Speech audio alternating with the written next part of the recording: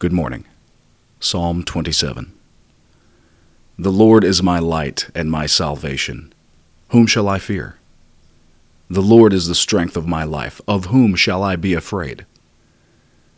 When the wicked, even mine enemies and my foes, came upon me to eat up my flesh, they stumbled and fell. Though an host should encamp against me, my heart shall not fear. Though war should rise against me, in this will I be confident. One thing have I desired of the Lord, that will I seek after, that I may dwell in the house of the Lord all the days of my life, to behold the beauty of the Lord, and to inquire in his temple. For in the time of trouble he shall hide me in his pavilion. In the secret of his tabernacle shall he hide me. He shall set me up upon a rock. And now shall mine head be lifted up above mine enemies round about me. Therefore will I offer in his tabernacles sacrifices of joy. I will sing, yea, I will sing praises unto the Lord. Hear, O Lord, when I cry with my voice.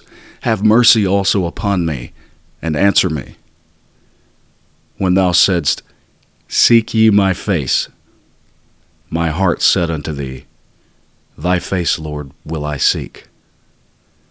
Hide not thy face far from me. Put not thy servant away in anger. Thou hast been my help. Leave me not, neither forsake me, O God of my salvation.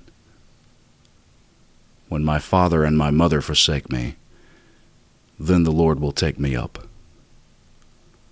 Teach me thy way, O Lord, and lead me in a plain path because of mine enemies.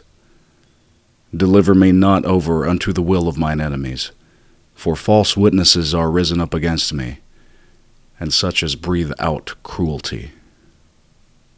I had fainted, unless I had believed to see the goodness of the Lord in the land of the living. Wait on the Lord.